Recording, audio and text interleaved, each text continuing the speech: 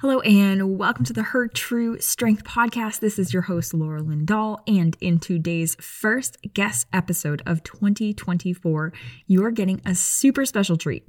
This one goes out to all of my dearly beloved, driven, hardworking women who have ever said, I just want to make sure I'm doing it right. The perfectionist dropouts, recoverers, and redemption seekers, I see you.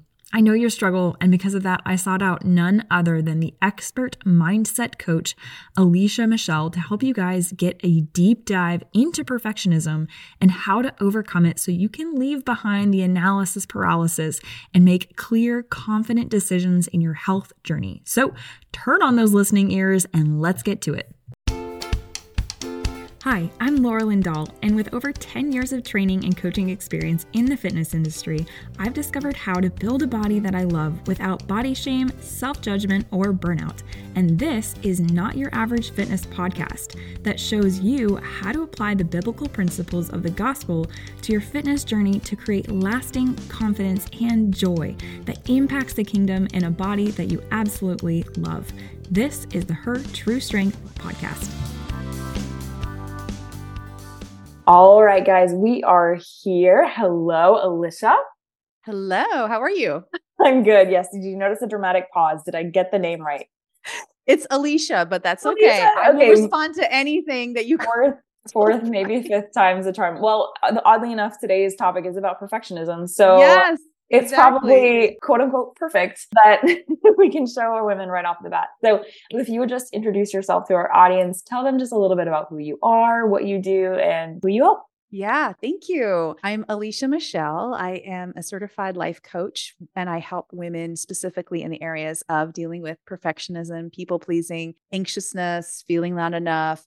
But I use the brain science information along with the Bible together to help us understand that, because I feel like a lot of times we know that truth that God tells us we're enough or we don't need to be perfect, but there's something that's keeping us from believing that. And so by understanding how our mind works and using specific tools that I've learned as a neurocoach to be able to rewire the neurons underneath there, the subconscious thoughts, to be in alignment with God's word, we can free women from these pressures to act and live a certain way. So I do that through courses. I do that through my podcast, which is called The Christian Mindset Coach. And yeah, I'm passionate about helping women in that way. That's part of my journey of overcoming perfectionism and people pleasing. And I'm just honored to be able to do that with other women now too. So that's me. Ah, that's so cool. And, I think one of the quotes that I absolutely love is that the greatest distance in the entire universe is the distance between the human head and the human heart. Oh, yes. So you're bridging that, which I absolutely love. Yes, for sure. Definitely. Amazing. Well, I'm really glad to have you on the podcast today. We will be sharing with women who struggle with perfectionism. And a lot of us women, that's all of us, right? Right? Who doesn't? But I would just love to hear, what are your thoughts in your experience? Why do so many women wrestle? Like, why is this so common? Why is it just quote unquote normal for women to wrestle with perfectionism? Oh my gosh. Well, there's a couple of huge reasons. First, I think that we have a lot of outside pressure to be perfect. I mean, that's not a secret that there are, I know you guys talk about body and image and things like that on this specific aspect of perfectionism. So it's not a secret that that is out there and being modeled to us every day of this is what you're quote supposed to look like. So there's just the outside pressures. We see other women who look a certain way and we think, well, that's what I need to look like. Maybe, and I think this is kind of moving into the internal side, which I would say is the other half. There's been this internal dialogue of I have to show up and look a certain way or be a certain way in order to be accepted, in order to be loved. A lot of the work that I do, we peel back those layers to figure out, how has our mind answered the question, am I loved? Am I worthy? And am I enough? Those are kind of the three questions around identity that our brain has figured out the answer to, but between the ages of like 12 to 14. So we haven't necessarily said to ourselves, usually, this is how I feel loved, but our mind figures that out. The supercomputer of the subconscious mind has figured out, in order to feel loved, in order to feel worthy, I need to do this. I need to be this. I need to think this. And a lot of us grew up or just had that put into us that in order to be enough, we had to be at a certain level. We had to be perfect. We had to do it all right. We had to perform. That was my story. And so there's that dialogue, when we don't deal with that dialogue underneath and we try to then hear God's truth and put it on top of it, it's not that God's truth isn't powerful. It's just the way that our brain is structured, that information is coming in through the logical side of our mind. And if we haven't dealt with the subconscious patterning that's kind of running the show behind the scenes and gotten that in alignment with God's word first, then it's just kind of like this conflict that's always happening between the two, where we're believing in our head. That's the believing in our head, but not believing in our heart stuff. So we need to be able to get both of those in alignment. The other factor that's part of this, I would say a third thing then, would be that maybe we feel some of these things that we need to be perfect. And we know that I don't want to live like that anymore. I don't have to live to this pressure or whatever. But we live in a world that's got so much stress in it that we're like, I just can't even deal with that. Like, I'm just trying to survive, get my kid to school, like make sure that you show up for my job, all the things. It's so much easier at the end of a day or at the end of all these things. Maybe we've always dealt with those pressures by going to food or going to shopping or just relaxing and turning on Netflix for 3 hours, just all of these things to distract ourselves from dealing with it. So it becomes a bigger problem, where if we could stop and really work through it, acknowledge why it makes sense that it's there, it becomes easier to manage and to work through. And so, yeah, there's a lot of different factors. I think a lot of us struggle with this and a lot of women don't talk about it. We know we're not supposed to feel like we have to be perfect, especially in the Christian world. We're like, oh, God says I'm enough, but why don't I believe it? So I personally love being able to help women figure out, what is that about? What is that healing that needs to happen in order for you to really believe it and understand it and live from it? Because living from that and then trying to do all the things for God, it is a completely different way to live. Because usually with the perfectionism comes like performance and wanting to do the right thing. So, but living from the confidence of that, knowing that you're enough, you don't have to be perfect, then living for God is way different. It's so much more freedom. Yeah. That's a lot, but that's some things I would start with, I would say. Yeah. No, I think, a lot compared to what, like, that's phenomenal. I think that's a lot of where the influence is coming from. Right. And I think I loved how you talked about, I was just kind of jotting, if you ever see me turning my head, I love taking notes when I have guest podcasts, because there's so much to learn from everyone else. For sure. Yes. So it sounds like there was kind of 3 whys. It sounded like there was some from the externals that we're getting from media, marketing, like other words from other people, and even just observation from other people. Right. Right. And then I loved how you touched on origins. Like you talked about, what was that age range that you said? 10 to 14 years. 10 to 14. Okay. That's really helpful. I think people can like now maybe look back at that time of like, what was I being told at that time, in that age range? Or what tragedy happened that really shook the foundation of how you had to redefine those answers. At that age, we're not necessarily thinking about, how to answer those questions. It's just our brain is instinctually aligning itself around identity and figuring it out for us. Mm-hmm.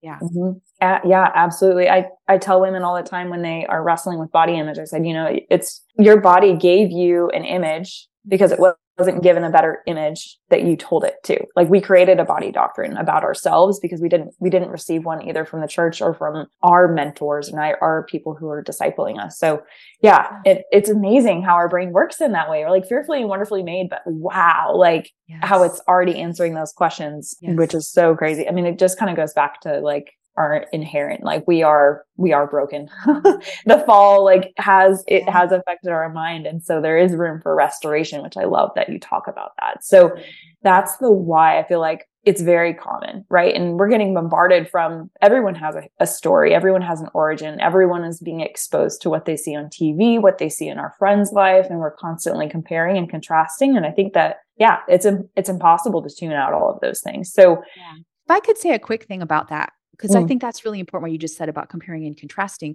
We want to demonize that. Like, we shouldn't be comparing and contrasting. Now, okay, let me just say this. Yeah, we don't want to do that in an unhealthy way, but we also have to understand that comparing and contrasting is part of our survival.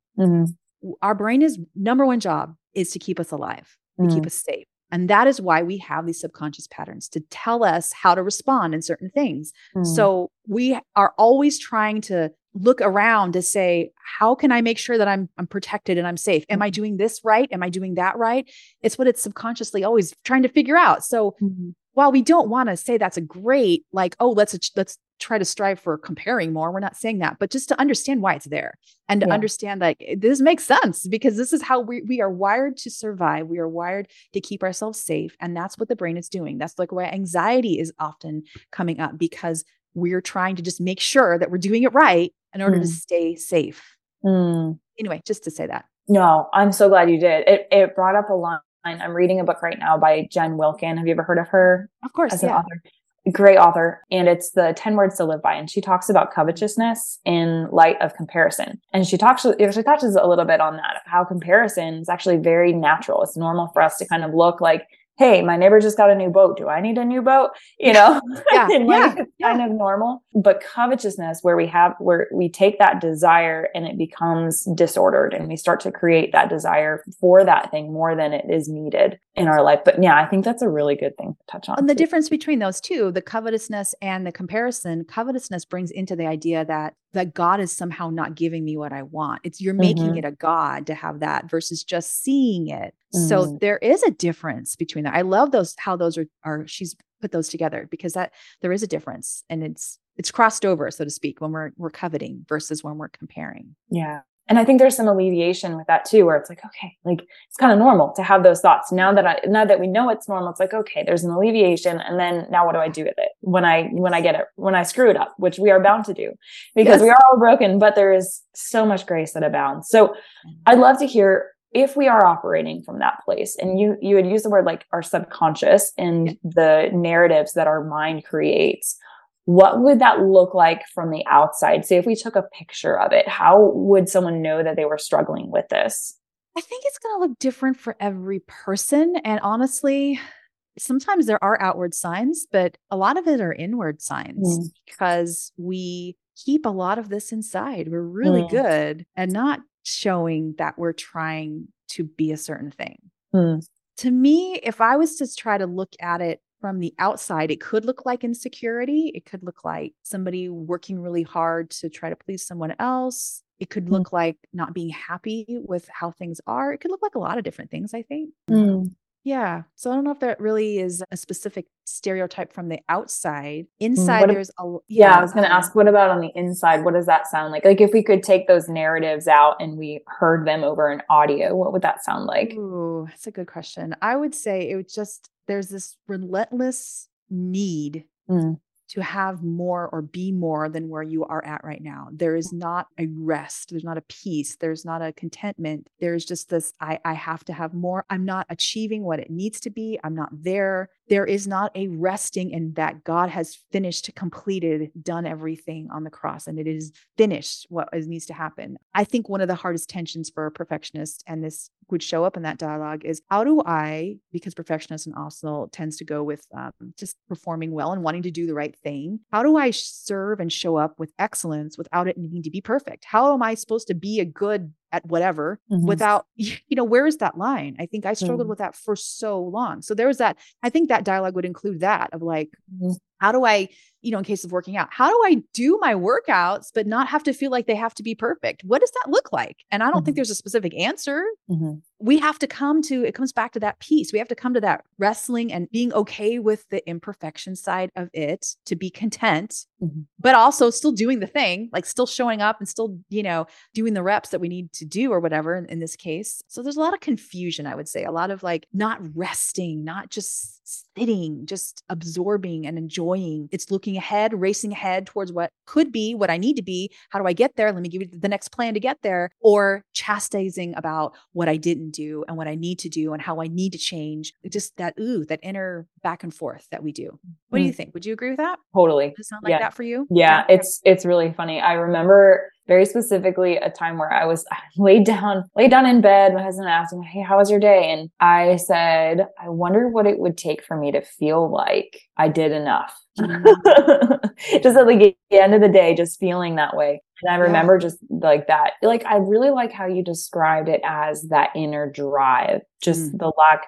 I did a kind of a deep dive on Sabbath a couple months ago, and I listened to a Tim Keller sermon that talked about when God created the world and he said that it was good and then he rested. He didn't rest because he was tired. He rested because it was complete.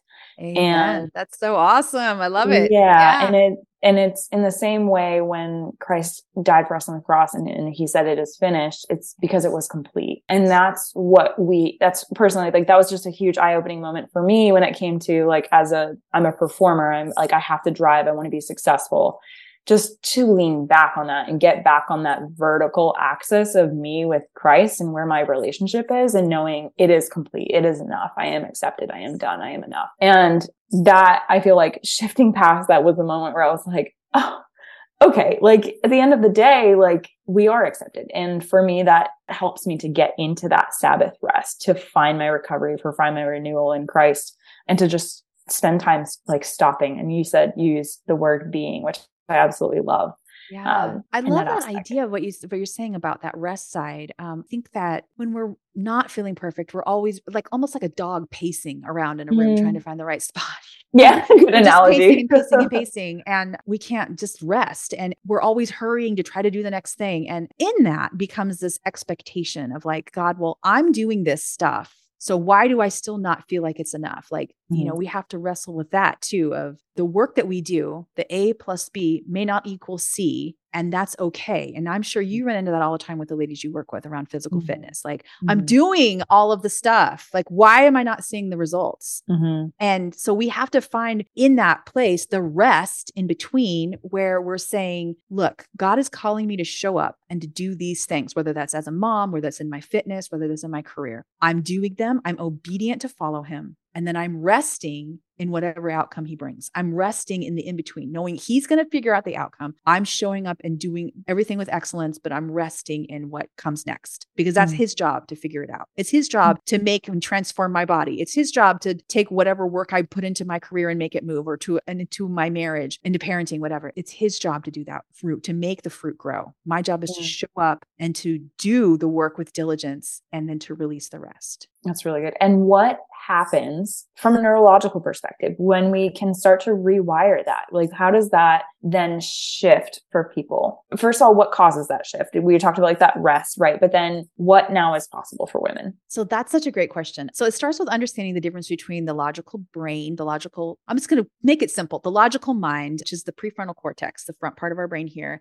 and the whole area of the brain that's kind of like the limbic system, but we'll just call the subconscious mind. It's a part of the brain that's more the survival part of the brain. So it kind of runs in the background, and we don't necessarily think about it as much. Emotions are in there. Memories are stored there. Again, the brain is wired to keep us alive, to keep us safe. So it's always trying to conserve energy. So it's like a supercomputer. When we do something over and over and over again, it learns to create a neurological pattern to make it simpler. And so that this is how habits are created. This is why we sit down to ride a bike. We don't have to learn how to ride a bike every time, because our brain has learned how to ride a bike. It like almost like plays that program. Okay, she's riding a bike. Let's do it. And you know how to do it. And that's to streamline energy. That's to keep us alive and safe. So anytime that we are having that repetition, the brain is creating a program, so to speak, a soundtrack that is in there to access. So anytime you may get into a situation where you're like, why do I always feel like this feeling or this situation when I walk into a grocery store or when I go into a gym? Why do I always feel that? Well, could be that there has been that patterning where there is that trigger that happens. The brain goes, okay, this trigger happens. This is how I respond. And even though I'm logically going, you're fine, you're safe. No one's looking at you in this outfit. You're going to be okay. Like, no one's saying you're fat. My thighs don't look huge. Like all the things we think about going into a gym with everybody who, looks better than us and all that stuff. Like, we have to understand that maybe that was something that was programmed through that over and over and over and over repetition. So what we can do through the neuroscience side is to figure out, okay, what is the trigger for that? What caused that? What do we need to do to get healing? And what is the different dialogue that needs to be in there? And then I use a specific neurological tool called brain priming, where it's a 61 to 67 day process that we work with to create what that process is for each person. But we work through the brain priming, and it's kind of like if you go on a road and then there's a bridge to go to the left and a bridge to go to the right. The mind has always gone to the right, to that A bridge. That's been the path that's always taken when the trigger happens, right? But we're saying we're going to build another bridge so that the brain will go that way, the way that's in line with what God's word says says about me. And the more that the brain starts going on that path, the brain is only going to keep what it keeps reinforcing. So if it's not using that path, that highway, that bridge anymore, it's going to dismantle it in the mind. So it's dismantling the old one. It's rebuilding or building a new path. And that is strengthened. We use the power of repetition to strengthen it inside the subconscious mind so that when you go into these different situations, one of the things I love when women go through this is that they'll find themselves in a situation where they're like,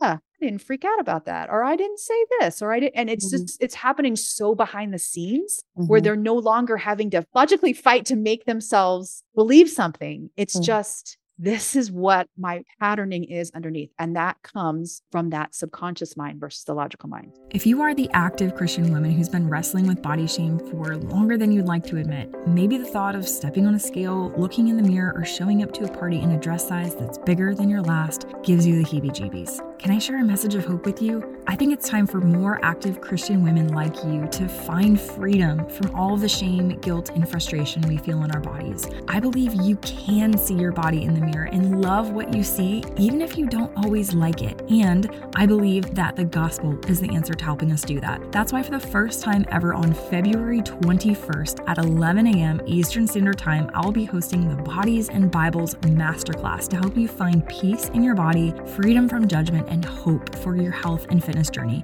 If that sounds at all interesting to you, register today to save your seat and get your ticket by going to truestrengthcollective.com/BBMC, and I can't wait to see you there. It's fascinating to me how the brain works and how our brains are so beautifully designed like that to keep, again, so that there's some statistic, I think it was like, if we didn't have that ability to store things and to create patterns, it's like 6,000 calories a day our brain would burn just trying to process things. But because it has these little programs and things set up, it can just flip through it a lot faster and use that energy in other places in our body. So the brilliance of God and how he made our minds, we are simply saying, let's understand what those patterns are and how we can change them to be in alignment with what God says. Then, then there's just this freedom and confidence that comes. It's so beautiful to see. It's perfectly in alignment with the scripture too, where like Paul talks about put off, put on by changing your mindset. Yes. You have to take something off in order to put something new on. And I think that that's such a good example of that. That's really, really cool. Wine and old wineskins, that kind of same concept too. Exactly. Yeah. I absolutely love that. So when they make that switch, what then is possible? What have you seen for some of your women who have been able to go through that? I also, by the way, I just love the time frame that you put on it, because I think time frames are so helpful for women to just kind of reshift. Again, some of those we talked about at the beginning, why we have the struggle. Some of those external marketing just tells us it should happen in 30 days or it should happen in 30 minutes and you can fix this problem. It's very like quick fix in our society today. So what was that time frame that you gave? It's 61 to 67 days. And that is a neurologically proven time frame. That's not just Alicia coming up with a number. They've shown that it takes about that amount of time for the old, I'm going to use the word old soundtrack to come down and the new one to be built, and for the brain to choose that new one every time. So it's interesting because at about halfway, about 30 days, the brain will choose 50% of the time the old one and 50% of the time the new one. So there is some change happening, which is why a lot of times people are like, 30 days to make a habit. Yes. But because it's only choosing it 50% of the time, it's not necessarily going to stick. So we need to go the full 60 days for it to fully have dismantled and fully be reinforced into the new patterning. But what can happen? It's hard to describe what the difference in someone, their entire countenance changes is really the only way to say it. I've seen women who have come in just completely defeated by their circumstances, by what life has handed to them and their view on everything and knowing all the right things that they've been told, right?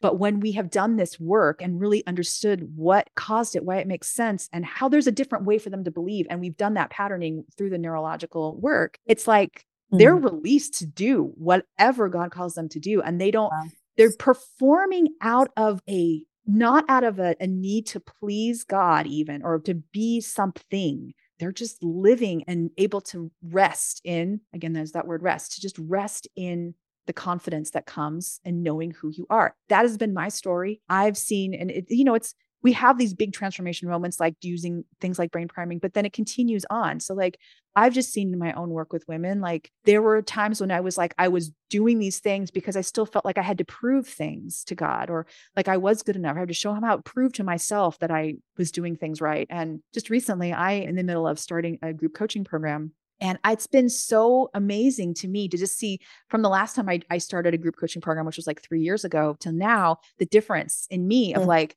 I truly am like, Lord, I see how you've called me to create this. I'm putting it together and I'm responding to people who are interested. And I'm saying, here's what it is. And it's up to you and the Lord if it's going to work out. Before I would have felt that pressure to be like, well, you know, like I have to do this, like I have to hit a number. And it's just like, I'm showing up and doing what God asked me to do. I know that I'm enough right now. I'm doing this because he asked me to do it. That's the only reason. And I know that he wants me to use this to help women. So Lord, bring the women. You've told me the max number and I'm like, anything else, you know, so it's just a different everything. I mean, I could talk for days about, you know, how that changes your marriage or it changes your parenting. It's just the freedom that comes to just serve without obligation. It's huge. Yeah. Cause when you take off that pressure, like everything changes. And I feel like we can hear, I'm like thinking of so many situations that this could apply to just in my own life where I'm like, yeah, like I have noticed this and I've noticed this. And I think when you take away that pressure, there's a lightness to life. And then I also think there's a better communication with the Holy Spirit. And it's just an easier green light of like, okay, God, like objections are cleared, tunnels cleared, runways go, like, let's go. And you can just go ahead. I was going to say, you're not holding on to it like this. Yeah. Like you're able to literally work with God doing things in your hand, right? And you're able to release it versus like, I'm going to take the things you've given to me and I'm going to hold on to them and it better turn out this way. I mean, so, and you don't notice those transformation moments until you're kind of put back in a similar situation again. And then you're like, wow, Lord, you have done some huge work in me. Thank you. Yeah. Thank you. Thank you. Thank you. It's so much better, you know? Yeah, it's so much better his way. That's so cool. Well, I'm super excited for your ministry. I just absolutely love hearing about what you're doing. I was raised all logic and I'm learning to embrace emotions, and I am very thankful for counseling for that. So anyone who is able to take the science aspect and apply it to the emotional challenges that we face as women, I'm absolutely floored for people like you. So thank you for your ministry and what you do. If somebody wants to get in contact with you, someone wants to learn more about your group coaching program, what is the best way for them to do that? Yeah, thank you. So a couple of ways. You can go to my website. It's vibrantchristianliving.com. That's kind of where everything is. The podcast is there. I mean, you can find the podcast anywhere too, of course, but the podcast is called The Christian Mindset Coach. So you can listen to the podcast. I do have a free training on there that talks more about the brain science side of this and why we have that battle between our logical mind and our believing in our head and not in our heart kind of stuff, how the science and scripture can work together to get over this feeling of not being enough. And so that's a free training. That's at vibrantchristianliving.com/mind. So encourage ladies to check that out if this is interesting to you. I love that I get to combine both of those things together. I think that's what makes what I get to do unique.